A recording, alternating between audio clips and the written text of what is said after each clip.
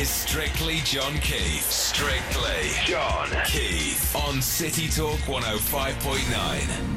Hello, I'm John Keith and welcome to another edition of Strictly John Keith on City Talk 105.9. Now, in any list of Britain's greatest ever footballers, those two wonder wingers and knights of the realm, Sir Tom Finney and the late Sir Stanley Matthews, would come very close to the top. Now, for the first time on mainstream radio, we're going to hear two fascinating archive interviews with those true legends of the game. Matthews, the so-called wizard of the dribble, made 697 league appearances for his two clubs Stoke and Blackpool, scored 71 goals, won 54 England caps and played at top level until, wait for it, he was 50. And the brilliantly versatile Finney, nicknamed the Preston Plumber after the family business, pulled the plug on countless opposition defences. Born next to Preston's Deepdale ground, he was a one-club man, making 433 league appearances, scoring 187 goals and playing 76 times for England, in which he scored 30 goals, in a career stretching from the war until 1960. Both Sir Stan and Sir Tom were interviewed for Hospital Radio in 1997 by one of my studio guests, Ray O'Brien. And also with me in the studio, another genuine legend of the wing, Liverpool great Ian Callaghan. Thanks both for coming in, Ray and Ian. Thank you. Ian, you were a fine winger and later a midfield player. Finney and Matthews are way up there, aren't they, in the galaxy of football greats? Oh, without a doubt, John. I mean, when I was a kid, Stanley Matthews and Tommy Finney were massive players. My God, they were world-class players. Yeah, without a doubt. And I think Sir Stan maybe, I know George Best was probably the first pop star player in British football, but Sir Stan had his advertising things. I think he did Brill Cream. That's right. Still like Dennis Compton did. Yeah, I mean, he was an icon, wasn't he? I remember, sort of getting myself comfortable to watch. Was it the 53 Cup final? Yes. And when he crossed the ball, was it Stan Mortensen? Well, it was called the Matthews final, It yet was. Stan Mortensen scored a hat-trick. He did, and later I met Stan as well, Stan Mortensen, because he was on the Pools panel. Right. With Littlewoods, and so, yeah, it was and then I remember going to the Blackpool Lights, and it was up in Lights where you see Sir Stanley cross the ball in Lights, and Mortensen put it in. What a wonderful memory. Fantastic. And Ray O'Brien, you spoke to Stan at De Coubertin Sports Bar in Liverpool, didn't you? That's right, John. What were your impressions of the man? Oh, marvellous man, and so humble. Both of them. The humility they showed was just very, very impressive. Yeah. He's a lovely gentleman. Well, I must say, listening to the two interviews, and I've listened to them avidly, it's a wonderful... It's a wonderful insight into players of a different era and how unaffected they seem to be, Ray. And the other thing, John, I did ask them, it was 1997 when players were earning a lot more money than those two people did, but they did not begrudge them what they were earning. No. Because I don't know if I mentioned, off the interview, I did ask them that, and they said no, they didn't at all. Well, I spoke to Dixie Dean in those terms, and he didn't either, and he earned £6 a week, but That's right. No, these great players, they didn't, because they enjoyed what they did. Exactly, Yeah. and they were fellow professionals from whichever era they played in. Absolutely. I think that's the way they... Was I at the opening of that? Was that a sports bar? It was. Yes, Ian. it was, Ian, It was yeah. the opening. It was Yeah. the opening night. Brian LeBone was there. I was there. Well, there you And, are. Callie's everywhere. you But see. I Kelly's missed everywhere. Stanley Matthews. Yep. But I was at the opening because I went to the lab. Well, isn't that amazing? Well, now you're going to hear Sir Stanley Matthews. And he starts off by talking about his father, who was a boxer. He taught me all about the fitness, and when I was 14 years of age, in those days you left school at 14. When I was 13 and a half, I was selected to play for England against Wales at Bournemouth. That was a schoolboy match. As a schoolboy. And then he said to me, you've got to get up every morning now. You're joining Stoke City on the premises. You've got to get up, you've got to do exercises at 6 o'clock. I said, oh, but Dad, well, remember in those days, if your dad told you to jump in the river, you had to. Everything has changed today. Yes, that's true. And he says also, when you go to Stoke City, from here it's 2 miles, and you come back for your lunch, that's 2 miles, and go back again, that's 8 miles a day you've got to walk. And I won't give you any buzz money. If it rains, you're all right. But if it snows, you can get on a bus. He let you off if it snowed, did he? He let me off. But that stood you in good stead, that I think fitness, it hasn't did, it? yeah. And then we'll take a bit of a leap. Can you remember your first professional game for Stoke City? Your first team game? Well, my first game as an amateur when I was 15 years of age. You made your debut at 15? At 15 in the reserves. Yes. I played 2 games. I remember I had a great player called Albert Geldard. He played for Everton, didn't he, as well? He played for Everton. And he played in the first team when he was 17. That's right. And he had Dixie Dean. The late, great Dixie Dean, of course, who was very much an idol in these parts. So I was 15, and then 16 I was an amateur. I played 22 games, I think, in the reserves, and then I became a pro. Yes. And my first game was against Bury at 17. Can you remember the score? Yeah, we won 1-0. You won 1-0, yes. Then you stayed with Stoke, and like Tom, of course, the Second World War took its toll on your careers, because you lost yes. 5 or 6 years, didn't you, really? Yes, but time went very quickly, and then, of course, I got transferred from Stoke City, I think in 1947, to Blackpool. So Blackpool. I have an abiding memory of you, Sir Stan, of running on Blackpool Beach. You were a great fitness, as your father did with the water. And I was up there every morning at 6:30, yes, on the beach. Can you tell me what you feel was so many I know, but your most memorable game, the one you remember most? I expect everyone is going to say the 1953 FA Cup final, but there were so many. I never believed that the most exciting to me was being in the dressing room. Yes. Before a match. Yes. The atmosphere in that dressing room. The atmosphere, knowing very well, is 50,000 spectators. You know very well you want to win, but you're never sure. Yes. Because there's 22 human beings we're going to play. That's right. And to be in there with atmosphere, with plenty of butterflies. Yes. That was what got the adrenaline going. Exciting to me, not the matches. Yes. I couldn't tell you if I beat 2 men. They say, "Oh, you beat 2 men." I said, "Did I?" I didn't know. Yes. But to me, to be in that wonderful atmosphere and ready to go out. There's one match, Sir Stan, which I can remind you of, and I'm not going to say the obvious one. I'm going to say an amazing feat when you played against Brazil for England in 1957. You were 42 years of age, 42. and I think Jaume Santos was the left back. He was the left marking back. You, and it gave him quite a bit of a roasting that day. You've got a very good memory. I remember. Yes. They brought me back. England brought me that's back. Right. And then 1957. Walter Winterbottom, after the match, he was the manager of England. He wanted me to go to Austria with them. No, Argentine. Argentine. I said, "I'm sorry, but I'm already going to Kenya." Yes. Yes. And then you played a few more years for Blackpool. I played, and then I was, played for Blackpool, and then my last appearance for England was at Denmark when I think we made a draw, and that was my last appearance. And you were obviously then in your early 40s. I was at 42s, I think. And this, I think, goes back to what we said at the start of the interview. Your father's influence of fitness and training stood you in very, very good stead to be able to hold your own at that level, at that age. That's true. And then, of course, we come right up to 1961, and you were transferred back to your hometown, Stoke City. Now, that was an amazing thing, wasn't it? That was a thrill for me to go back. When you ran out there, that first game. Yeah, you talk about butterflies. Against Huddersfield Town? Against Huddersfield Town, we beat them 3-0. Yes.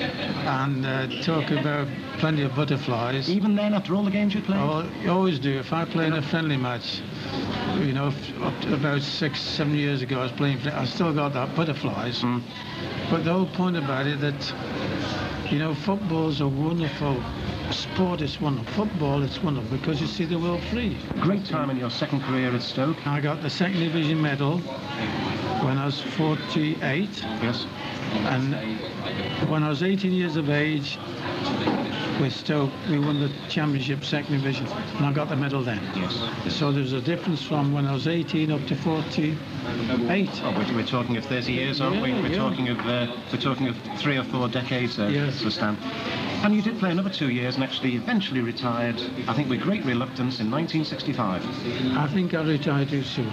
You say that, yes. I do. That was the most awful mistake I've ever made in life. But I thought 50 was a good age. And just then I was suffering with a bit of knee trouble, which wasn't much. And I kept thinking I could make a comeback, and I didn't. And I think I could have gone on for 2 years. Do you honestly think you could have possibly got two or three more seasons? I knew my own ability. And level of fitness? Yeah, my fitness was good. And remember, we started changing the game then. They were hitting the ball back a lot. In our day, that you weren't allowed to hit the ball back all the time. You had to come round and try and beat the player. What do you think of the modern game now? Do you still... does the adrenaline still go when you watch a live game or watch it on the television? Well, you know, television's taken over. We've got to admit, television is the number one. It's in our living rooms. And now the whole point about they have an hour before the kick-off. You get some of the ex-players, not all of them, they talk sometimes nonsense. They talk what they should do and what they should not do. But remember, the manager's job, I always feel, whether a great manager is, he buys the right players. No matter what system you have, you talk before the match, who's going to watch this, who's going to watch him, and so on. But once you get on that field, 22 human beings. Yes, sure. And the least mistakes you're going to make, you're going to win, like snooker, golf, whatever. And if you can go in the dressing room, if you win by 1 none, so if you win by 3 none, they say, what great goals. You go in the visiting dressing room, yeah. They say, we gave them 3 goals. Yeah. Why didn't you mark that player? I remember Terry Venables when he was Crystal Palace, coaching in South Africa and Canada. And he's with in the first division. Is it first division, whatever, Crystal Palace. And I'm having a week at Stoke. And I'm sitting in the director's box, and Stoke are winning 1 none, 10 minutes to go. And he gets the player ready to put on. Yeah. And as he's sort of getting ready to play on, Crystal Palace score. He doesn't put him on. You've got to have crazy. You've got to have a manager who's luck, because I think if you look at the top teams and the bottom teams, you can guarantee the top teams have all the luck. I remember years ago when Blackpool were about second from the top one year, and we thought we'd have a good season the following year. We were struggling 4th from the bottom up to Christmas. Yes. We'd hit the bar and go out. Yes. They would go up. Now send it off and remember manager, put 2 goals. We had all the bad luck. Stan, you're looking remarkably well. I know you've had a little hiccup recently. You had to go into hospital. I'm okay. I had to go to hospital. I'm okay. You're well again. I'm okay. Do you still do the breathing exercises? I did it, yes. I do this morning about 20 past 6, and I've got to do it before 7. Yes. If I do it after 7, I just go out and just breathe in. Yeah. I have no enthusiasm, but I'm built in. I do my walking and breathing exercises before 7 o'clock. Is that every day? Every day. And that's something you've been doing all your all life? the life, and if I don't do it, there's something missing. Well, what a lovely interview. The late, great Stanley Matthews talking to Ray O'Brien. Ian Callaghan was listening to that. Ian, he mentioned butterflies in the dressing room, and I saw your eyes wide, and you obviously felt the same, did you? Well, exactly, John. I think it's something that you never get used to. You know, I mean, you come out the dressing room ready to play, and yeah, your stomach's everywhere until the game gets going. Yeah. I suppose you have to have that edge, don't you? I think so. You know, I mean, it's something that, you know, if you get used to playing, well, I don't think you do. You ask any professional footballer, you know, when he's on his way out to play, you do, you know, you're nervous, butterflies. Yes, yeah. Well, we're the same when we do the Shankly show, aren't we, before we go on stage? Well, yeah. Because it's an event, you're going in front of the public. Exactly. Yeah. So, you know, I mean, and a football match where you're playing in front of all them thousands, you get butterflies, and I think it's good. I think it's part of, you know, of you getting ready for the game. Yeah. So I think it's good to know that even Sir Stan got them at every match. So. Well, when you think, you know, what an unbelievable player he was, and he had butterflies every game. Well, yeah. And Ray, that was a great interview, by the way.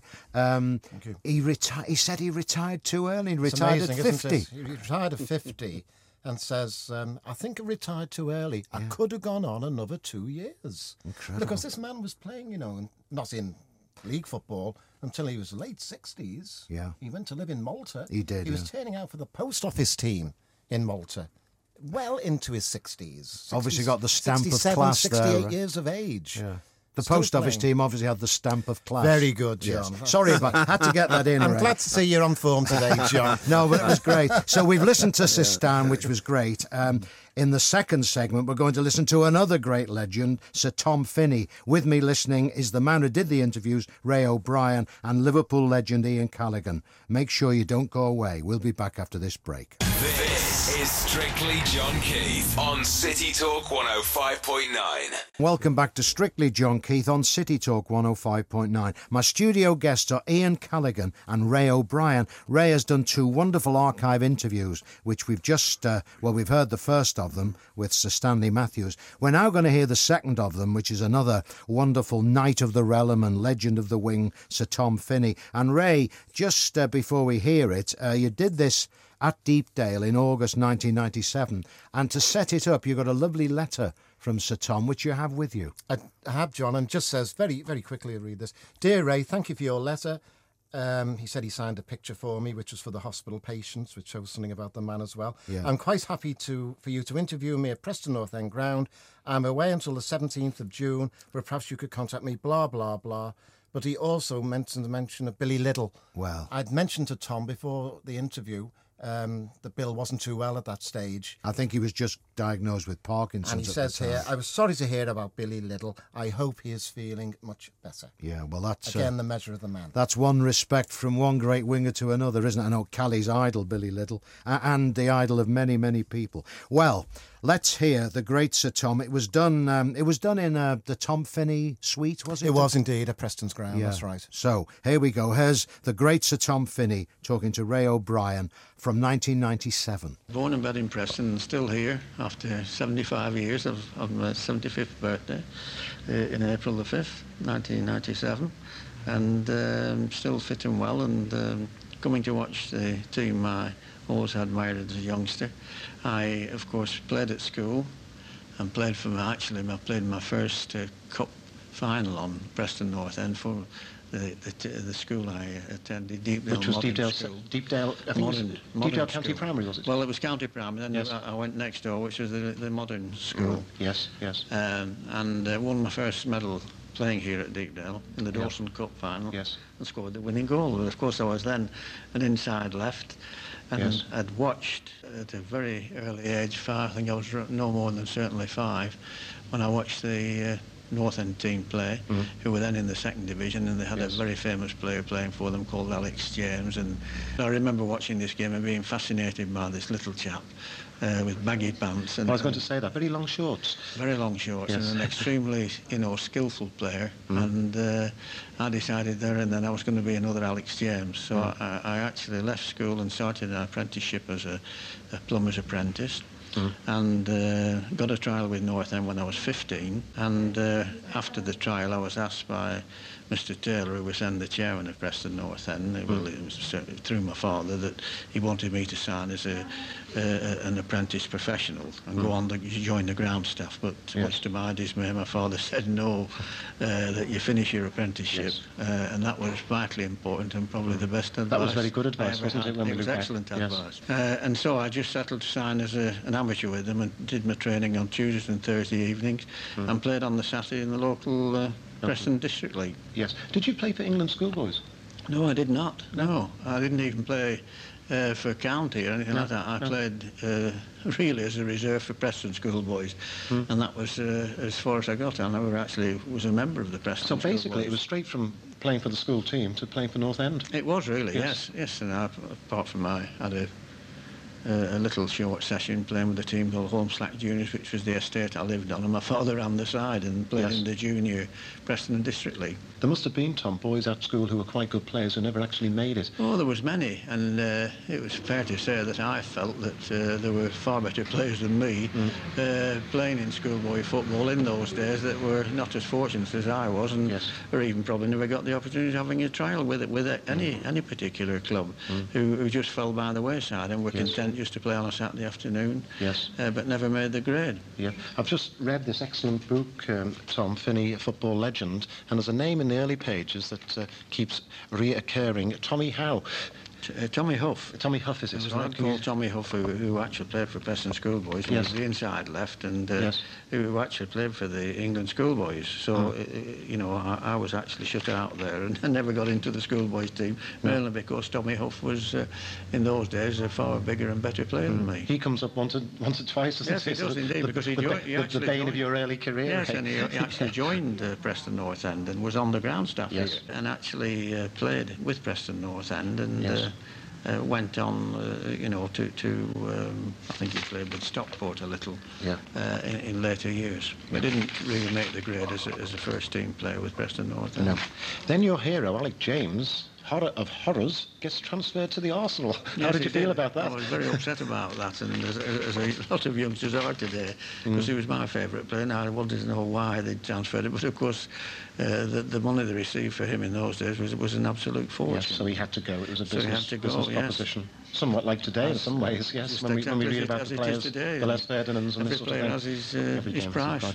First game for North End, Tom, can you remember it, and who was it against? Yeah, indeed. Was it here? It was against Leeds United here in 1946 after the war, because I was served in the 9th Queen's Royal Lancers, the Royal Armoured Corps during the war, and had 4.5 years of which I spent 3.5 years abroad. So you lost 4.5 years, 5 years of your career. 6 years really, because I did get into the North End team in the early 40s when it was wartime football, and managed to play at Wembley against Arsenal and in the wartime cup final. But actual league football, you're now 24 then when you make your, full debut for the first team. I was 24 years of age, yes. And it was against Leeds United. We won 3-2, and I scored a goal as well, so I was very pleased about my debut. And went on, of course, in September of that year, in 46. I was coming out of the forces in June.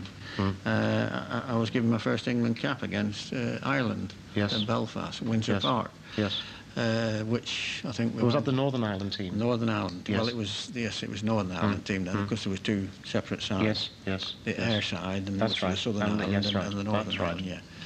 And of course, played again with some very famous names, people like Wills Mannion, Tommy Lawton, Ray Carter, Tommy Lawton, Bobby Langton, Neil Franklin, George Hardwick, Laurie Scott, and of course Big Frank Swift. Big Frank Swift, who sadly died at Munich. He did indeed. Yeah. Did you play in every forward position for North End? Did you play right across the line? Yes, throughout my career, I did actually fulfill all positions, but not on a regular basis. No. It was when somebody was injured, and I was an outside right, of course, and played outside left for England, and played outside left occasionally for Preston. And then later in my career, I moved to centre forward, and for the last 2 seasons. What was your favourite position? Well, if I had my time over again, I think I would have fancied playing centre forward. I really enjoyed the last 2 years I had there. Yeah. Perhaps felt you were given more scope across the. Well, I think you were in those days, because you could play, where you could bring yourself back into positions and which you normally didn't associate with. And I think it was a great advantage for me with having played on right and left. Yeah. And there were some amazing seasons, weren't there, in the 50s for North End, when they finished runners-up, I think, on 2 or 3 occasions, almost. And there was one season when they almost won. I think there was only 1 point, or it may have even been goal difference. Well, it was goal difference. Goal aggregate in those days, wasn't it? It was Arsenal pipped us on goal average. And I well remember, because we went to Derby County and played our last game there and won there, which meant we were 2 points in front of Arsenal, and of course it was only 2 points then and not 3 points as it is now for a win. That's right. They had Burnley to play the following Friday, I think it was, and they beat Burnley. So of course, with the goal difference, it was 0.0 something. Yes. It was a very, very small percentage of goals anyway. We lost the championship. And then we finished again about 1957. We finished with Wolves were champion and won it by about 5 clear points. And also got to Wembley in 1954. Yes, we did. That was probably a bit of a disappointment. It was a very, very, very big disappointment. Probably fair to say it was one of the most disappointing games, actually, I had for Preston North End. But a big disappointment to lose there. But having said that, it was, of course, a great achievement to get there anyway. There were many great players that never even had the pleasure of playing there. Or teams, in fact. Or teams, but yes. Never get to Wembley. Right, yeah. Let's talk about happier times, Tom, and talk about your most abiding memory of a game of North End then, for North End. Well, there's many, obviously. Occasions that you've played, but I think, playing your first game in post-war football, your first game ever, real game, playing for Preston North End against Leeds United. That was a great occasion. Yes. And then, of course, you think of great games here, and I think immediately won what we played Derby County and won the game by 7-4 after being behind on 4 occasions. Yes, I remember the great that. Bill Shankly, of course, was then playing in that side. So that was a very happy occasion for me at Preston. Yes. And other games, of course, internationally, you think immediately of games against Portugal that we won 10-0. And then, of course, the great game when we beat Italy 4-0, who were then the world champions in Turin. Yes. Those were 2 games that spring to mind immediately as 2 great occasions. Really. Did you play in the game with Nat Lofthouse, another contemporary of yours, when he got the nickname the Lion of Vienna? Yes, I did. You were in that was one, when we yes. played Austria. Was that yes, Austria? we beat Austria. That was another. Who were then the European champions. Exactly, they were an excellent we beat side, them weren't they? 3-2 Yes. in Vienna. And Nat, of course, scored the winning goal. That's right. Yes, I will remember that. Yes. That was another great occasion as well. You've just mentioned, Tom, and because this programme mainly goes out, obviously, to people from Liverpool, you've mentioned the name, haven't you? Bill Shankly, of course. Now, there's so many stories about Shanks. I had the pleasure of meeting Bill on one occasion. But there is a story that I read in your book, perhaps you would confirm, that after you'd retired, you had a testimonial match here at Deepdale and asked Bill to run the line, and he was not too pleased about it. He wasn't pleased at all, because I'd known Bill, of course, since I was a youngster, and kept in close touch with him, and when he was manager of Liverpool, and mentioned this game that was coming up, and in my way, I was thinking, of course, of his age, particularly, that he wouldn't want to play anyway, and against a lot of the younger players that were playing in that game. And he was absolutely infuriated and said to me, he said, unless I'm playing, I'm not coming. Yes. So I said, well, if I'd be delighted if you would play. Yes, But I thought it was trying to save you an embarrassment asking you to play. I was thinking of your age. He said, I'm as fit as a fiddle. I train every day. And of course he turned out and played extremely well in the game and thoroughly enjoyed it. Well, he did play well into his 60s, and apparently played on the local park in Liverpool just for a kickabout. That's right. On 19-a-side matches or something like that. So he was a character. He was a character, wasn't he? Oh, he was a character. He was a one-of, was Bill. And sadly missed. Sadly missed, indeed. Absolutely. Yes. Let's just move on, Tom, to the game today. There's been a tremendous amount of changes. I mean, you mentioned one a few minutes ago. It's now 3 points for a win and not 2, but there's been a lot of changes. Oh, there's been how do you feel about the game today? Well, it is different altogether, really. You've got to realise that the pace of the game is much quicker than when it was in our day, and I often think, watching the games now, that it's a question of playing the game to stop the opponent from playing rather than going out and entertaining.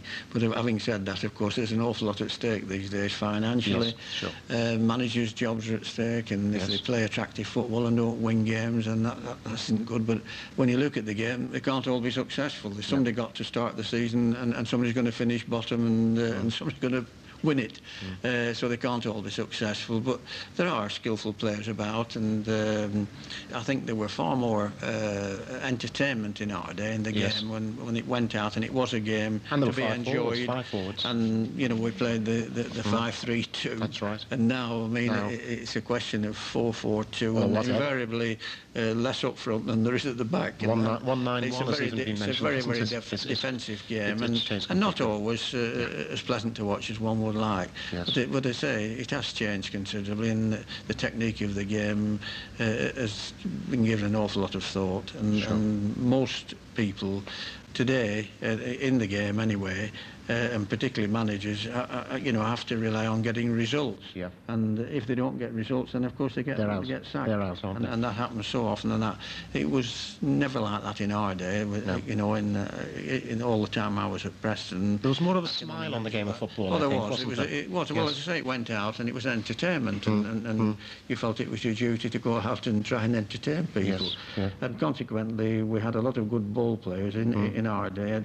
But I think now, looking at the game, that we wouldn't have had the room, to move we had in those days, because you'd have been closed down much quicker than what it was in our day. Yes. But I think it's a game to be, it's there to be enjoyed, and people pay to watch, and in my opinion, they want to be entertained and they want to enjoy the game, and it's all about scoring goals, and you can see a very enjoyable game when it's 0-0. There's a lot of skill But a lot of the games one watches today are so defensive and so negative. Stopping the other team from... It's a question of stopping the other from scoring, other side rather than trying to win a game. Yes. You do mention in the book, and going nearer to home, of a match of watching Liverpool. I think it was in the late 80s against Nottingham Forest, and you felt it was a very I was fortunate to be at that game, complete game of when football. they beat Forest, and I said after the game, and I was interviewed by radio, I think it was, or TV, and I said that was one of the most complete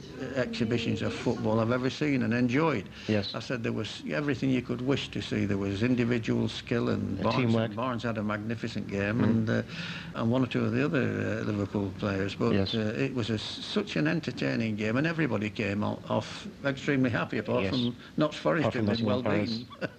But even Brian Clough said it was an entertaining game that he remembered, and it was a magnificent side and a wonderful team performance. Sure.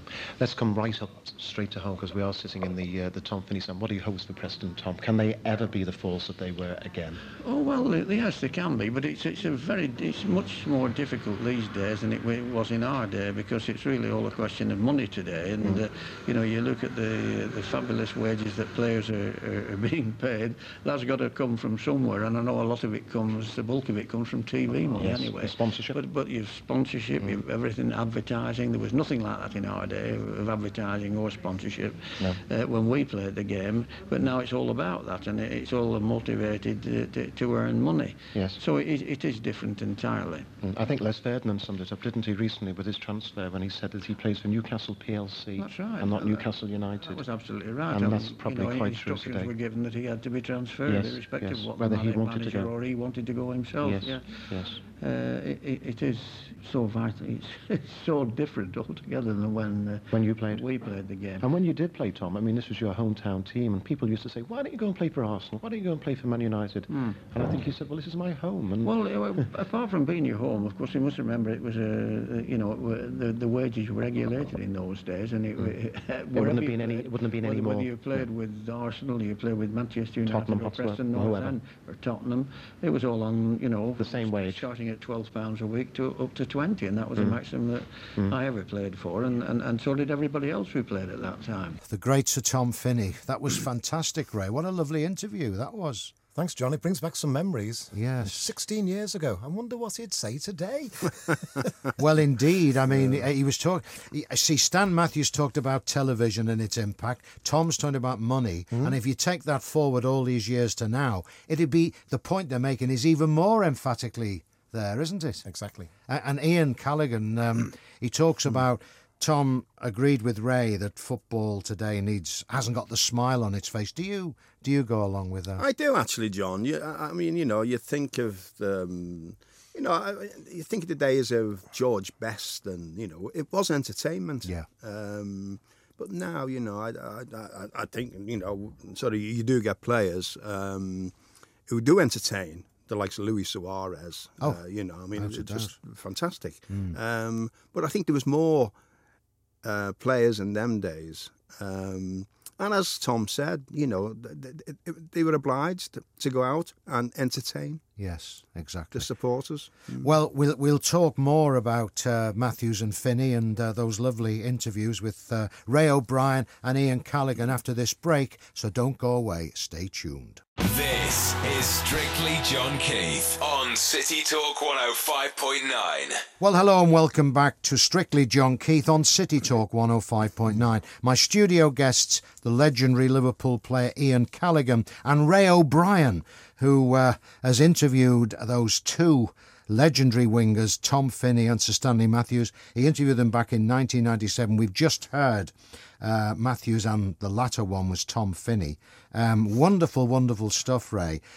Ian, you were just saying that having played for Bill Shankly and having the talents of Tom Finney drummed into you almost on a daily basis, it's nice to hear the man himself speak. Well, yes, I mean, I've met Tommy on numerous occasions, and he's the most lovely man. Hear, hear. So it's wonderful, to Ray's sort of interview, and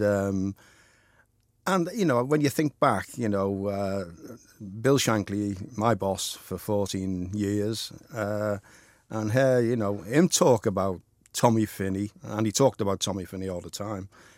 He just idolised him. And, what a wonderful player he was. Yes. So I watched him. I never seen him play very often. In fact, I only seen him play after he'd retired in Ronnie Moran's testimonial. No, that was at Anfield, we think in the late 60s, wasn't it? Yeah, and Tommy had retired, and he came back and played outside right against Ronnie Moran. And he was absolutely marvellous. Absolutely. His balance and what a genuine two-footed player. Yeah. Yeah, absolutely fantastic. Well, I remember one lovely story about Shanks and Finney. He was, Liverpool didn't have a game and he went to Sheffield United's match to watch it. And as he's coming out, he's spotted by Don Evans, who then worked for the News of the World as a football writer. Yeah. Nice man, Yeah, Don. I remember And as Don. he came, Tony Curry had given this brilliant demonstration of football. And as he's coming out, he sees Shanks. He says, "Hello, Bill." He says, "Tony Curry was a bit special." He said, "He reminds me of Tom Finney." And Shanks says, "Aye, you could be right there, Don." He says, "Mind you, Tom's 67." and that just, captures as you say, he idolised Tom, didn't he? Oh, he did. And this Ronnie Moran game, he was a bit special, wasn't he? Well, he was. I sat and watched it. I was in the stand, and I was amazed because he was playing on the right wing. And it's amazing how many sort of times he actually dribbled his left foot. It was, he had this sort of knack of with his back to the touchline and dribbling with his left foot. And he was still quick over, 2 or 3 yards then. Yeah. It was just amazing. And also, what a player like he would be worth today. Because as he said, he played right across the forward line. And he says in the interview, doesn't he, that given his time over, he would have preferred to be at centre forward, because he was a very, very good centre forward, Ray, wasn't he? He was indeed, and he talks there, doesn't he? I think it was 1957. And I think he got about 23 goals. He scored a lot of goals, yes. From centre forward that season. And of course, alongside him, John, was a guy called Tommy Thompson. Yes. And they used to call them the Terrible Twins. And I think they plundered almost 50 goals between them that season. Yeah, they did score a lot of goals, yeah. Yep. Yeah. So, goodness knows what he'd be worth today. Well, but I think in that Ronnie Moran testimonially, and I think Shanks went up to Tom after the game, didn't he? This is a story Ian St John tells, and he said he didn't try to sign him, John, did he? He didn't try to sign him, but he said "I was looking at you there, Tom," and he said, "I've realised how to stop you." And Tom looked, he says, "Tie your legs together." Well, and I think when he, given his great feelings for Tom Finney, Ian, I think that was in his mind when he signed Peter Thompson, because he liked that type of player who was brilliant. I mean, and the connection with Preston North End. Yeah. And he also provided a great. You would direct raiding winger, whereas Peter would beat a man. I mean, Shanks said once Peter had a great game. He said he beat his fullback 13 times, the St John ambulance twice, and the policeman 3 times. Yeah. So I mean, I think that was in his mind when he signed Peter. Well, I think so. I mean, Peter was a fantastic player, an artist with the ball, like Tommy. Yeah. And Shanks had often said, if we'd win in with a couple of minutes to go, give the ball to Peter. Yeah. And Peter would keep hold of it and go past the full-back, bring it back, go past the full-back again. It was just marvellous to watch Peter. Well, the show wouldn't be complete without Bill Shankly talking about Tom Finney. And we have this little clip here. I apologise, it's not the greatest quality, but I think you'd like to listen to it. Here's Shankly about Finney. Well, I played with Tommy Finney. Par excellence. Possibly the greatest player ever played. And you were in the same side? Oh yes, I played. He come to the early part of the war, and he played in Preston's junior team. He was about 16-year-old when the war started. Now, what made him so great? Oh, talent, ability, and above all, he was very, very strong. He could win the tackles like winning halves. He'd win all the balls he'd tackle for. Really? He was good in the air. He went to play centre forward when he was 38-year-old. He was the best centre forward in England. It was elusive. You couldn't take it off him. He was left-footed, playing outside right, but he could play anywhere. He was just a brilliant, deceptive man. It was hardly possible to touch him. and to take it off him, you had to foul him. So then you were penalised for, so you didn't take it off him at the end of the day. He was an elusive Pimpernel, you know. That wonderful Shankly oratory, an elusive Pimpernel. Marvellous. Absolutely marvellous. Only Shanks could use that one, couldn't he? Yeah, well, what a genius he had for words. Amazing. If he hadn't been a football manager, he could have been a comedian or a politician or whatever. But Ian, your eyes again lit up when he said about his left foot. Shanks did. Exactly, that's the thing Yeah. I noticed, you know. I mean, when on the right, dribbling with his left foot, and then he could play on the left and dribble with his right foot. Yeah. I mean, the most, sort of skillful two-footed player. My God.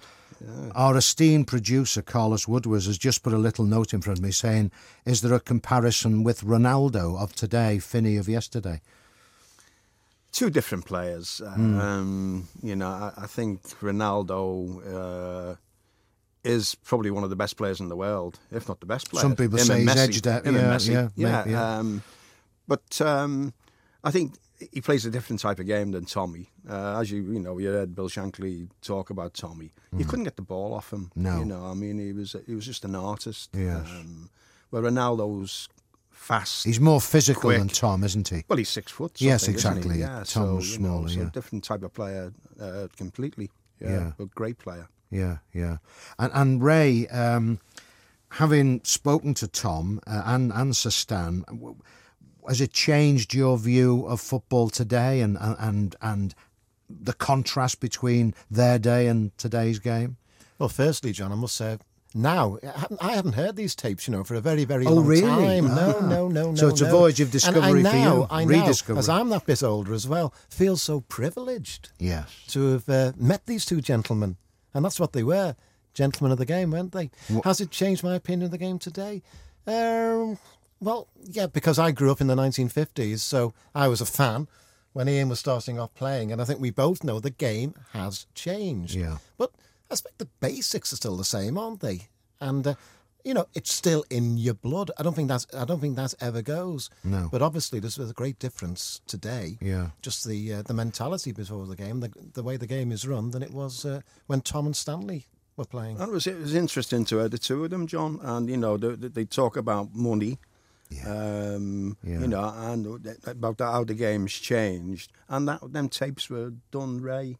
16 years ago. 1997, yeah. 16 years there was ago. a heck of a difference then. Even then, yes. Yeah. Tom also touched about tactics and how they changed. The latest one, apparently, is called the hidden centre forward. That's the latest, Ian. I'm sure that opened your eyes. I remember Don Revy, the deep lion centre forward. Yeah, well, it's not far. The Hungarians did this in 1953. It's come back again now. The 1953 game, John, against Hungary, the 6-3 game, wasn't it? 6-3, When Puskás, when they had this guy, and John will remember him, he was Hidakuchi. Hidakuchi, and he played number 9 on his back, but he was a deep liar. And Billy Wright didn't know who he was Didn't marking. know who to mark. No.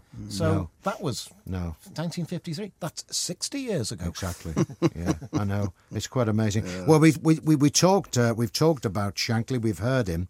Now, here's an idea for a Christmas gift with a difference for family or friends. Why not buy them tickets for the next production of our stage show, The Bill Shankly Story, when one of my studio guests, Ian Callaghan, and I will be on stage with Ian St John, Chris Lawler and actor Steve Hazelhurst at the superb new Atkinson Theatre in Southport on Friday, February the 7th. Tickets are £16 with £13 concessions, available in person at the theatre box office or by calling 01704 533333 or online at www.theatkinsonCot.co.uk. Always a great atmosphere at those, Ian, because the Shankly legend goes on, doesn't it? Well, that's right, and the tape starts, and to listen to this man because we have his voice, we must stress, do. yes, and you still get the hairs on the back of your neck even now. Well, I've heard it quite a few times. It's still there. Yes, because this man was just iconic. He really was. Yeah. Well, I was delighted to get a reaction of the lovely Pat LeBone, of course, your friend and mine, the late Brian's former wife, And she came to our last production and she said it was absolutely magnificent. She was in tears at the end. I said, surely not that bad, Pat. but she was. So it was lovely to get that kind of feeling. Coming from an Evertonian as well. Yeah, exactly. So, yes, fantastic. Yeah. Well, anyway, you've also got a chance to come and meet Ian. I'll be with him at Broadhurst Bookshop, Market Street, next Wednesday, Market Street, Southport. Next Wednesday, December the 18th, we'll be signing copies of the Shankly Show brochure and the book Callie on the Ball. And, well, we look forward to seeing you. And I have to say to both of you, thank you very much for coming in. Ray, for doing those tapes and letting us hear them. Ray O'Brien. It's been a pleasure. And to Ian Callaghan, my very good friend. Ian, thank you very much for coming in. Oh, it's been a pleasure. I mean, just fantastic to hear these two great players talking. Yeah, and to Ray for recording them for posterity, if I can get the words out. Wonderful archive stuff. So, from Ray O'Brien and Ian Callaghan, and from myself, John Keith, from this edition of Strictly John Keith, goodbye. Strictly John Keith, City Talk 105.9.